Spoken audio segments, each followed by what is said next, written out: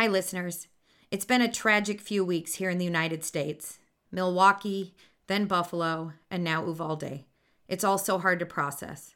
According to NPR, there have been 27 school shootings in the United States this year alone. There's just so much gun violence. Something has to be done. This is a divisive topic, and we don't have the answers. I am a speech-language pathologist, not a politician. But we acknowledge the pain and suffering that these senseless tragedies have caused. The SLP Talk Show is about supporting young children with disabilities and their families. There are plenty of political podcasts you can listen to about the current state of things. But we are going to stick to our specialty and do what we do. Our hearts are heavy, and we know that meaningful changes need to be made. Welcome to the SLP Talk Show. Real talk with Cari about stuff that really matters. Hey, it's Cari, your fast-talking, speech therapy-loving host. While you are driving, cleaning, exercising, or whatever it is you do while listening to podcasts, I'm going to be chatting about pediatric speech therapy stuff. But I don't want our time together to feel like work or be boring. You already work enough, and you already have enough boring stuff to do in your life. So let's get going and have some fun.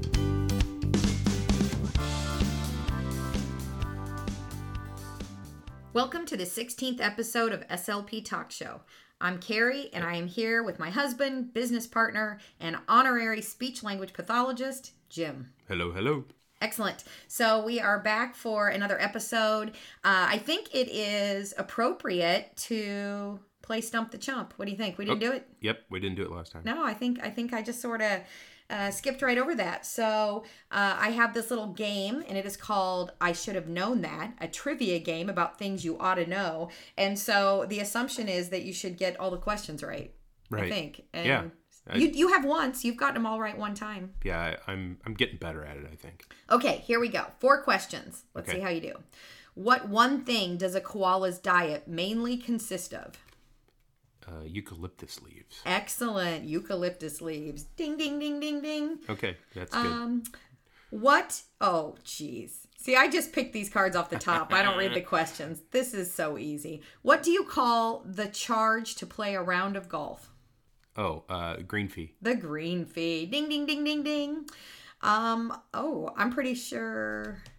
Oh, yeah, I'm pretty sure I'd miss this question. Okay. What does a camel store in its hump? Fat. Oh, see, I would have been the ding-dong who said water. So good thing I asked the questions and you answer them. You are correct. And the last question. Let's see if you can go 4 for 4. In what modern-day country is the historical region of Transylvania of Count Dracula found?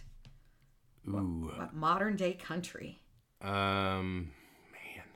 I'm going to say Czechoslovakia. Oh, it is Romania. Oh, I was close. You were close. I was in the neighborhood. You were in the neighborhood. So 3 out of 4, not bad.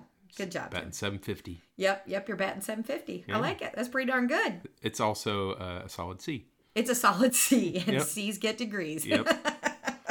All right. So in the previous episode, we talked a little bit about the importance of understanding sensory processing. We talked about the 8 sensory systems. And so I want to kind of continue that conversation today and talk about dysregulation. It's a term that we use a lot in the therapy world. And so I thought it might be helpful, especially for any parents or grandparents or caregivers who are listening. Mm-hmm.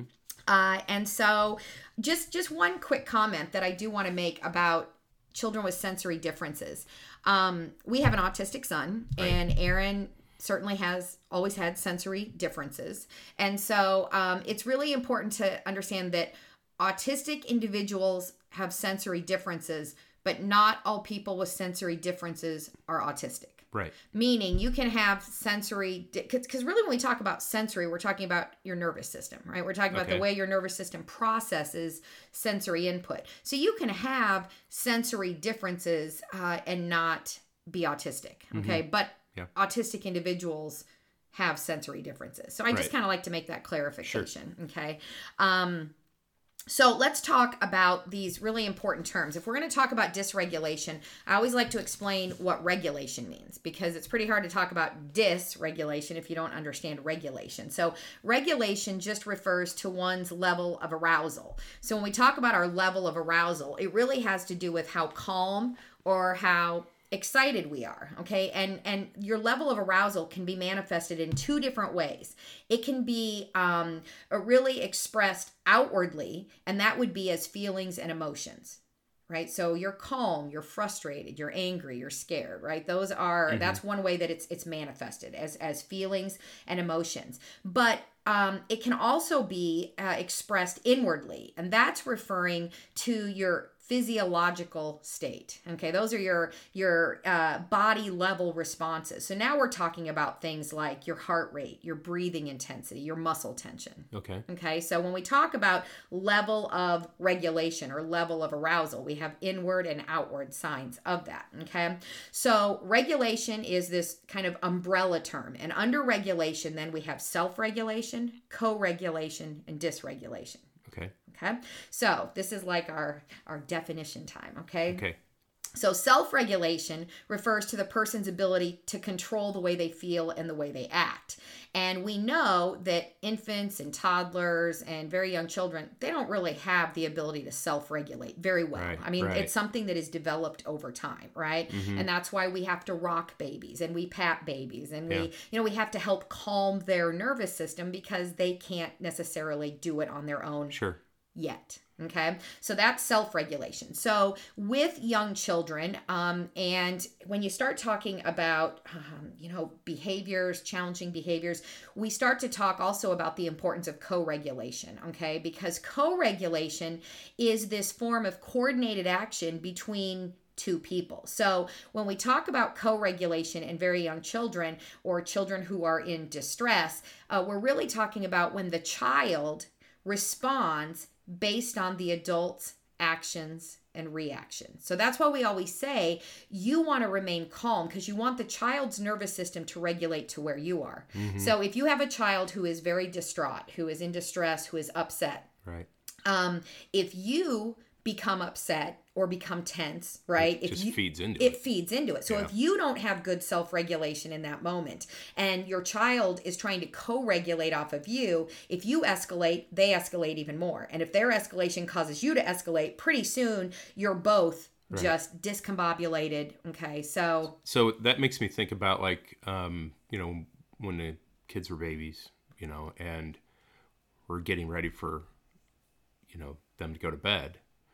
And when you start rocking them, you're doing in a sense co-regulation, trying to get them into a state to where they're going to be, calmed down and ready to sleep. Yep, absolutely. So that's why, what I think of that. And that's why one of the things that I, when I talk to families and coach families, if going to sleep at night is a struggle, for families, it's really important that we understand that rocking a child, reading to a child, softly singing to a child, dimming the lights, making sure it's dark, you want to create an environment that actually promotes sleep. Yeah. But if you give the child a Pop-Tart right before bed, some sugar, give them a drink of Pepsi right before bed, have all the lights on, playing loud music, have the TV on, give them your iPad, give them your smartphone in the bed. Those are all things that are alerting to the nervous system. So those things don't calm a nervous system. So you're absolutely right. So alerting things, when you're bringing a sleeping child in from the car, you don't just turn on all the lights, you don't turn the TV on immediately and talk in a normal voice. You're whispering. You're walking very gingerly. Sure. So that's what we try to do. Those are non-alerting things. Exactly. To do, and that's we could talk about sensory for multiple episodes because I love to give examples of these are calming types of input and these are alerting types of input. Sure. And that's one of the things when I consult with early childhood centers. When I go into classrooms, I help them really analyze because some of those early childhood classrooms, they're so visually overstimulating. I walk in and there is stuff plastered on every wall. There's crap hanging from the ceiling. And I walk in and I'm overwhelmed. So imagine if you had a truly dysregulated nervous system. Sure. So the important thing is that everybody has these things that affect them all the time, So it's not just people with sensory, differences. Yeah, differences. It's everybody. Sure, we all have different levels. That's our sensory profile, right? You and I think last week we talked a little bit about, or last episode we talked a little bit about how your sensory profile is as unique as your fingerprint, right? So we're all wired differently. So co-regulation is really important when you are raising young children or when you're working with young children, if you're a therapist like I am. When Aaron used to have, when he was 2, 3, 4 years old, he had lots and lots of what I would call significant sensory meltdowns. And it didn't do any good to try to console him per se. Once he was in meltdown mode, what he needed was quiet. So we had like a tent in his room. Do you remember when we used to have that tent? And he would go in there and he had like a weighted lap pad, and he had all of his favorite like squishy pillows and things, and he would go in there, and he had a flashlight in there that he liked. He had that lizard too. He had that heavy weighted 4-pound lizard. Yeah. So all of those were things that when you reduce the auditory input, reduce the visual input, so a tent is often very helpful. And he would go in there, and he liked the lights to be off. Do you remember one time we got, I think, a new refrigerator, and you put a refrigerator box up, and we put Christmas lights. You poked holes in the top with a screwdriver, and we put white Christmas lights, or those white little dainty little lights, so that when he got in the box, it was like the stars were shining. And he spent a lot of time because that was calming to his nervous system. So for Aaron and for a lot of kids with who have sensory meltdowns, you can't try to talk them through it. You can't be like, okay, buddy, you're fine. No, they're not fine, right? They're dysregulated, and so it's really important that we give them what they need in that moment to calm down. And sometimes it's different than what we would do for, let's say, a neurotypical child. Sure. So we have self-regulation, we have co-regulation. Now let's talk about dysregulation. And dysregulation is what happens when co-regulation and self-regulation aren't working, right? When they're not achieved, then a person responds due to sensory overload, right? Due to too much information trying to be processed.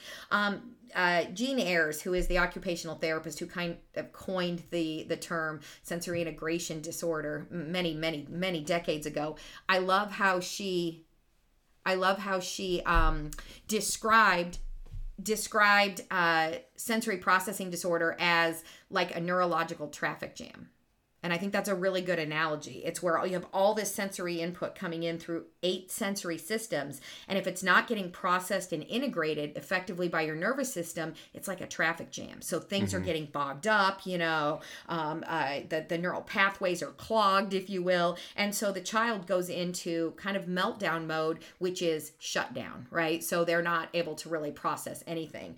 And so dysregulation is what I want to talk to you about, because there's 3 ways that a person can be dysregulated. Okay, so we have 8 sensory systems, and there's 3 different ways to be dysregulated. So I hope you understand, if you were to do the math, because you can be dysregulated in different ways in different sensory systems. So there is when we talk about your sensory profile, it is like a mathematical event to try to figure out all the different ways you could be dysregulated. Okay. So let's get into this. So a ready state for learning is, and I'm showing Jim here, listeners can't see me, but I always put my arm out straight in front of me and just kind of show like a line. And so when I have my arm out straight in front of me, parallel to the table. Yeah, parallel to the table. So I always show parents that this is a ready state. Okay, this is when your body is in homeostasis, which is where it likes to be, right? Everything is right with the world.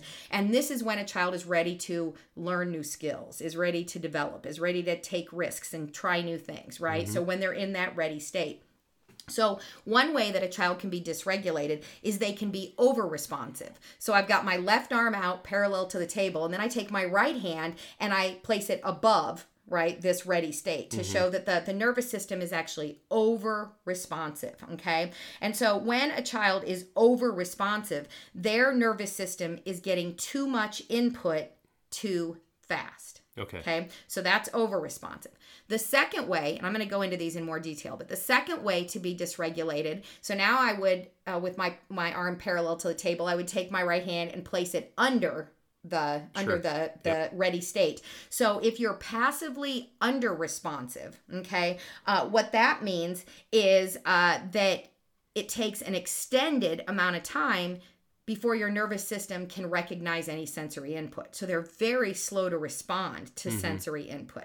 The third way to be dysregulated, again, the right hand is under the arm that is parallel to the table, but now we're talking about being actively under responsive. So when the nervous system is actively under responsive, they are seeking sensory input constantly. They are craving that sensory input. Okay. So the three ways to be dysregulated: over responsive, passively under responsive, and actively under responsive. Okay. So let's get into these. Let me give you some characteristics of these different ways of being dysregulated.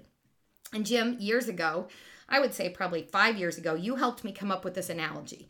As a speech language pathologist, there are two phrases that I think are very challenging to explain to families. One is motor planning, and the other is sensory processing. Okay, so when we talk about these terms, I think it's really helpful to use analogies that explain what we're talking about. So for a neurotypical person who is in a ready state for learning, their nervous system is good to go, it would be like taking a glass out of the kitchen cupboard and going to the sink and turning the sink on and filling it up with tap water. Okay, so when you do that, you're not gonna turn the faucet on full blast so that it, makes a huge mess and splashes everywhere, and you're not gonna turn it on so that it drips one drip at a time. You're gonna turn the faucet on, the right amount. You're gonna fill your cup up. You're gonna do it in a controlled and efficient manner. So that is when you're well regulated.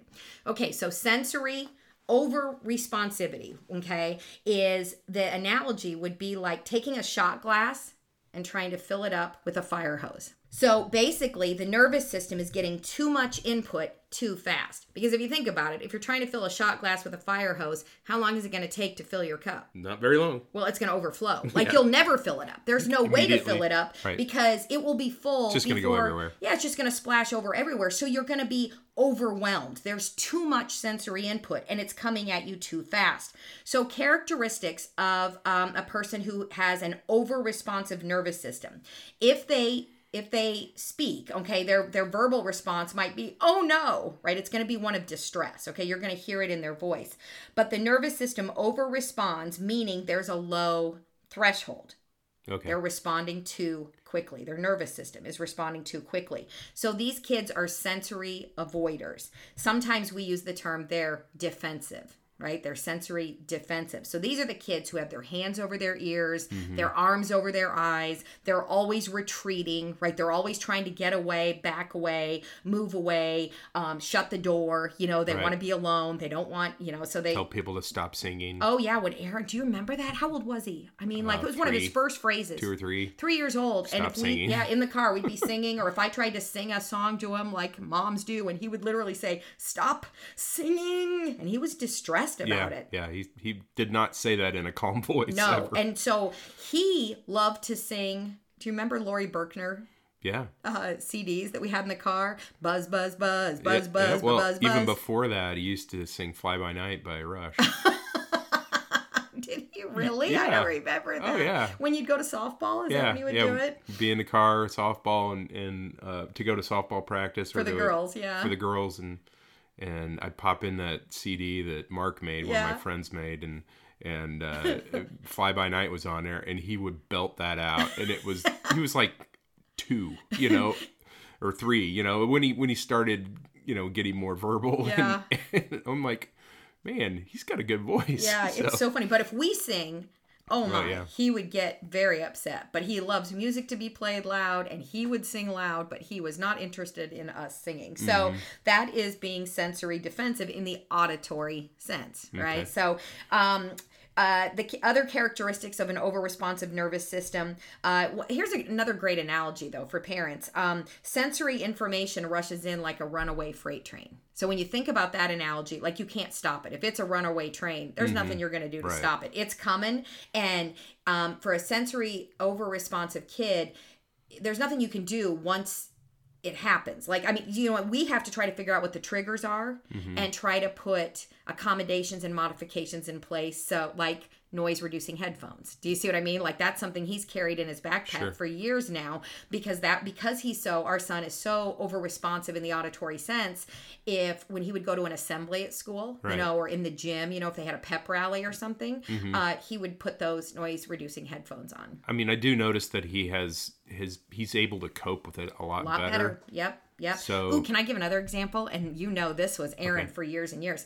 The happy birthday song. Yeah. Have any of you ever noticed that for children who are have sensory differences, singing the happy birthday song is traumatic? And we didn't sing to Aaron. We did it for his first birthday, and we have it all on video. It was traumatizing. Oh, yeah. I mean, he melted down. He melted down, and we basically just couldn't really finish the party. I mean, he was so distraught. So just know that the happy birthday song, it's startling. Everybody is screaming at you at the same time. They're all standing close to you. They're all staring at you. Yeah, they're all staring at you. You've got this cake in front of you with fire on it. I mean, when you think about how different the whole birthday party scenario is, I'm just telling you that a lot of autistic kids and a lot of kids with sensory over-responsivity, they don't respond well to the birthday party scene, and they certainly don't respond well to the happy birthday song. So for years and years, I mean, that was the last birthday party we really had for Aaron. We would just do our immediate family. And as he got older, part of our birthday party tradition is he doesn't like cake, but we would get him a chocolate chip cookie cake, right? He always liked that. So he was happy with that, and we would ask him, can we sing happy birthday to you? And every year he would say, no, thank you. When he was, I think it was like 11 or 12, we asked him, can we sing happy birthday to you? And he thought about it a minute, and he said, you can whisper it. So do you remember we all stood around the table, and we went, happy birthday to you. And then ever since then, we've been able to do it. But have you noticed, because I'm a very animated person. Have you noticed how self-advocacy wise, he's really starting to self-advocate, how he tells me when he did something good at school. Like he brought home this big art project from his design class. And I said, oh my gosh, Aaron, I can't wait to see. It was his portfolio. I said, I can't wait to look at all your art projects. And he said, okay, Mom, calm down. I don't like it when you get too excited. So what he's basically saying is because my voice is higher pitched, and so when I get excited, I talk fast, I say a lot of words, and I use a lot of exclamations, and that overwhelms him. So he always prefaces when he knows I'm going to be excited with, it's okay, Mom, stay calm, and that's his way of self-advocating. So do you remember a couple years ago, I think it was during the pandemic actually, he wanted to go to Chili's. Oh yeah, for his birthday. Oh, that's right. and we whispered happy birthday to him at Chili's. At the Chili's. Yep. Because and I think it's because he went there with Ryan, but he went there with one of his sister's friends. Yeah. So it's just so funny. So he wanted to go to Chili's. That's where we went for his birthday. And we did. We had a whole table full of people, and he tolerated it, and he opened presents there, and he was okay. But when it came to the happy birthday song, he was already pretty overwhelmed. So he's like, you can whisper it. So we went back to that. So part of it is, really getting children to understand their nervous systems and to understand, what they can tolerate and what they can't. And then we create modifications and accommodations, and we teach our kids to self-advocate. Yeah.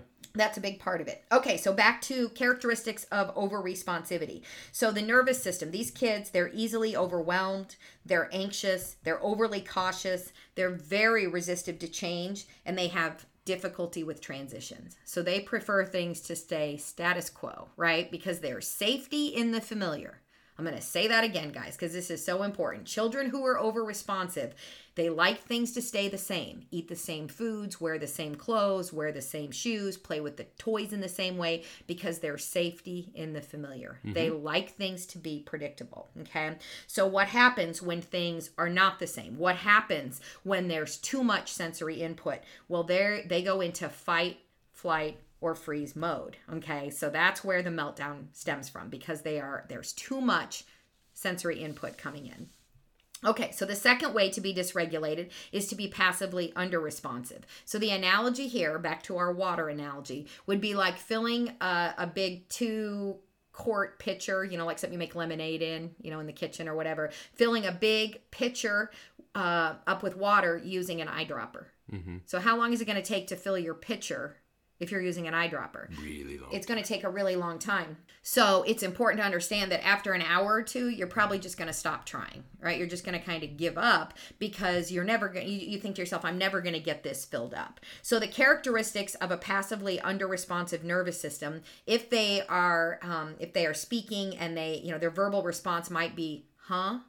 Or what? So you say something to them and their automatic first response is huh or what. Their nervous system under-registers sensory input, meaning they have a very high threshold. So they don't respond to sensory input quickly enough. So these are the kids who have a very high pain tolerance, right? So these are kids who maybe you're like, oh, where'd you get that bruise? Or where'd that big scratch come from? They're like, oh, I don't know, right? They don't notice when they get hurt or when they get injured. I've even had parents tell me when their child gets a shot, like a vaccination or whatever, that they don't cry, which is very unusual to not, cry in response to that. So these kids require more sensory input for longer periods of time with greater intensity before they perceive that information coming in through the senses. So these kids are often described as inattentive, withdrawn, difficult to engage. They may be unaware of what's going on in the environment. It takes a lot to get their engine running. I hear OTs talk about, the nervous system is kind of like your engine. So it takes a lot to get their engine running. Okay, so the third way to be dysregulated then is to be actively under-responsive. So these are your kids who are sensory seekers. They are craving intense amounts of input. So they can't ever seem to fill their cup up. So the analogy here would be like taking a paper cup and that has holes poked in the bottom and trying to fill it up with water. So how long is it going to take to fill your cup? It won't fill. It will never, under any circumstance, fill. And so what's happening is these kids are often seeking out the wrong types of input. So they keep seeking, craving. What's amazing to me is that our sensory seekers often crave the input that dysregulates them the most. So let me give you an example here, okay? As a speech language pathologist, when I'm observing a child who is in constant motion, the child who's bouncing off the walls, who's always moving, running, jumping, climbing, just constant motion. And I think to myself, okay, so what am I going to do, to help this child get in a ready state? Can't work on speech and language, if he's, bouncing off the walls, right? If he's in constant movement. And so what SLPs often do is we say, well, clearly we need to embed movement into our speech and language activities because look at him, he's moving. So clearly I need to, incorporate that play-based movement. But here's the thing. If movement was regulating, this kid hasn't stopped moving since 4 a.m., right? So if movement was regulating, I'm pretty sure his nervous system would be regulated by now. Right. So the problem is he's seeking out that vestibular input, that constant movement, but it's actually dysregulating to his nervous system. Wow. So what's fascinating, and I always say what SLPs need to understand the most, and it's very helpful for parents to understand this as well, is that heavy work, proprioceptive input is kind of the go-to. We want to provide that nervous system with intense amounts of heavy work because that's very calming and very regulating to the nervous system. So if you have a child who's doing constant motion, we need to do provide activities to the child in which they have to resist gravity. That's what heavy work is. Like hanging from monkey bars. It can be just, your own body weight can provide proprioceptive input. It could be moving furniture. It could be lifting. Do you remember, Jim? I still have them. Remember when we used to have telephone books? I mean, that's yep. Gosh, those, how long? It's been eons since we've, gotten the yellow pages. Remember they were the big, here in Kansas City, the big telephone books?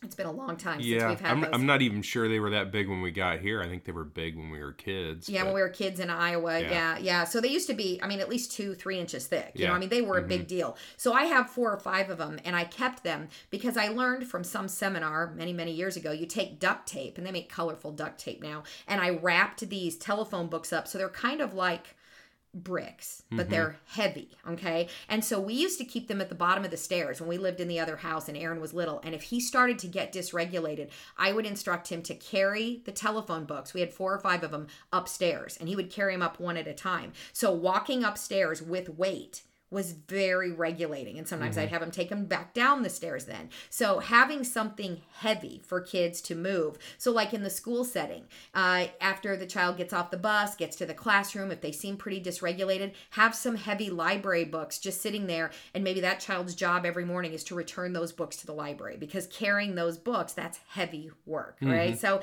there's lots of activities and strategies that we can, talk about at some point to really support regulation. But let's talk about the characteristics of the sensory craver, okay? Their verbal response would be more. Can we do it again? More.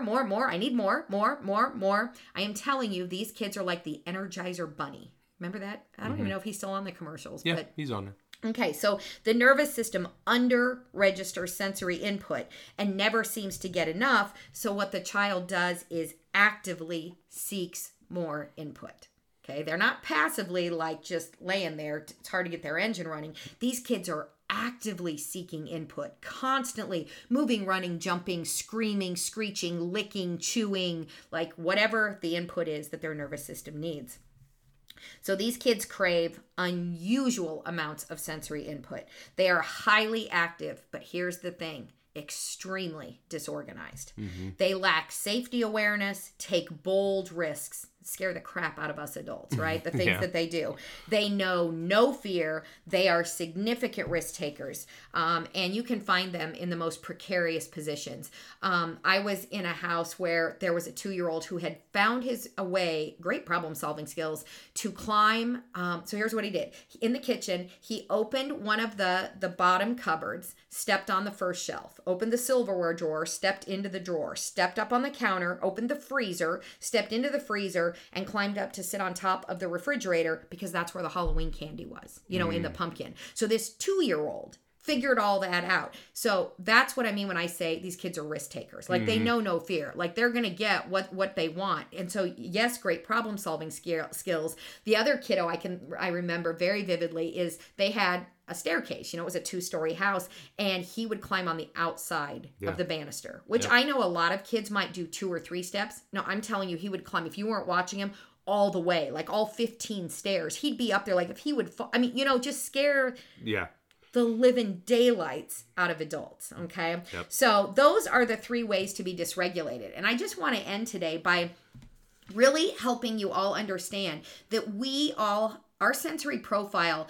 determines our temperament, and it determines how much of a risk taker we actually are. So when we watch the Olympics, if you have followed us for any amount of time, you know that Aaron, our son, is a huge fan of the Olympics. I mean, he knows, he loves facts about the Olympics, so he likes to tell you what year it was in what city, and, Anyway, so the Olympics is a big deal. So when we watch the Olympics, because here at our house, we watch a lot of NASCAR and a lot of Olympics, because those are 2 of Aaron's deep interests.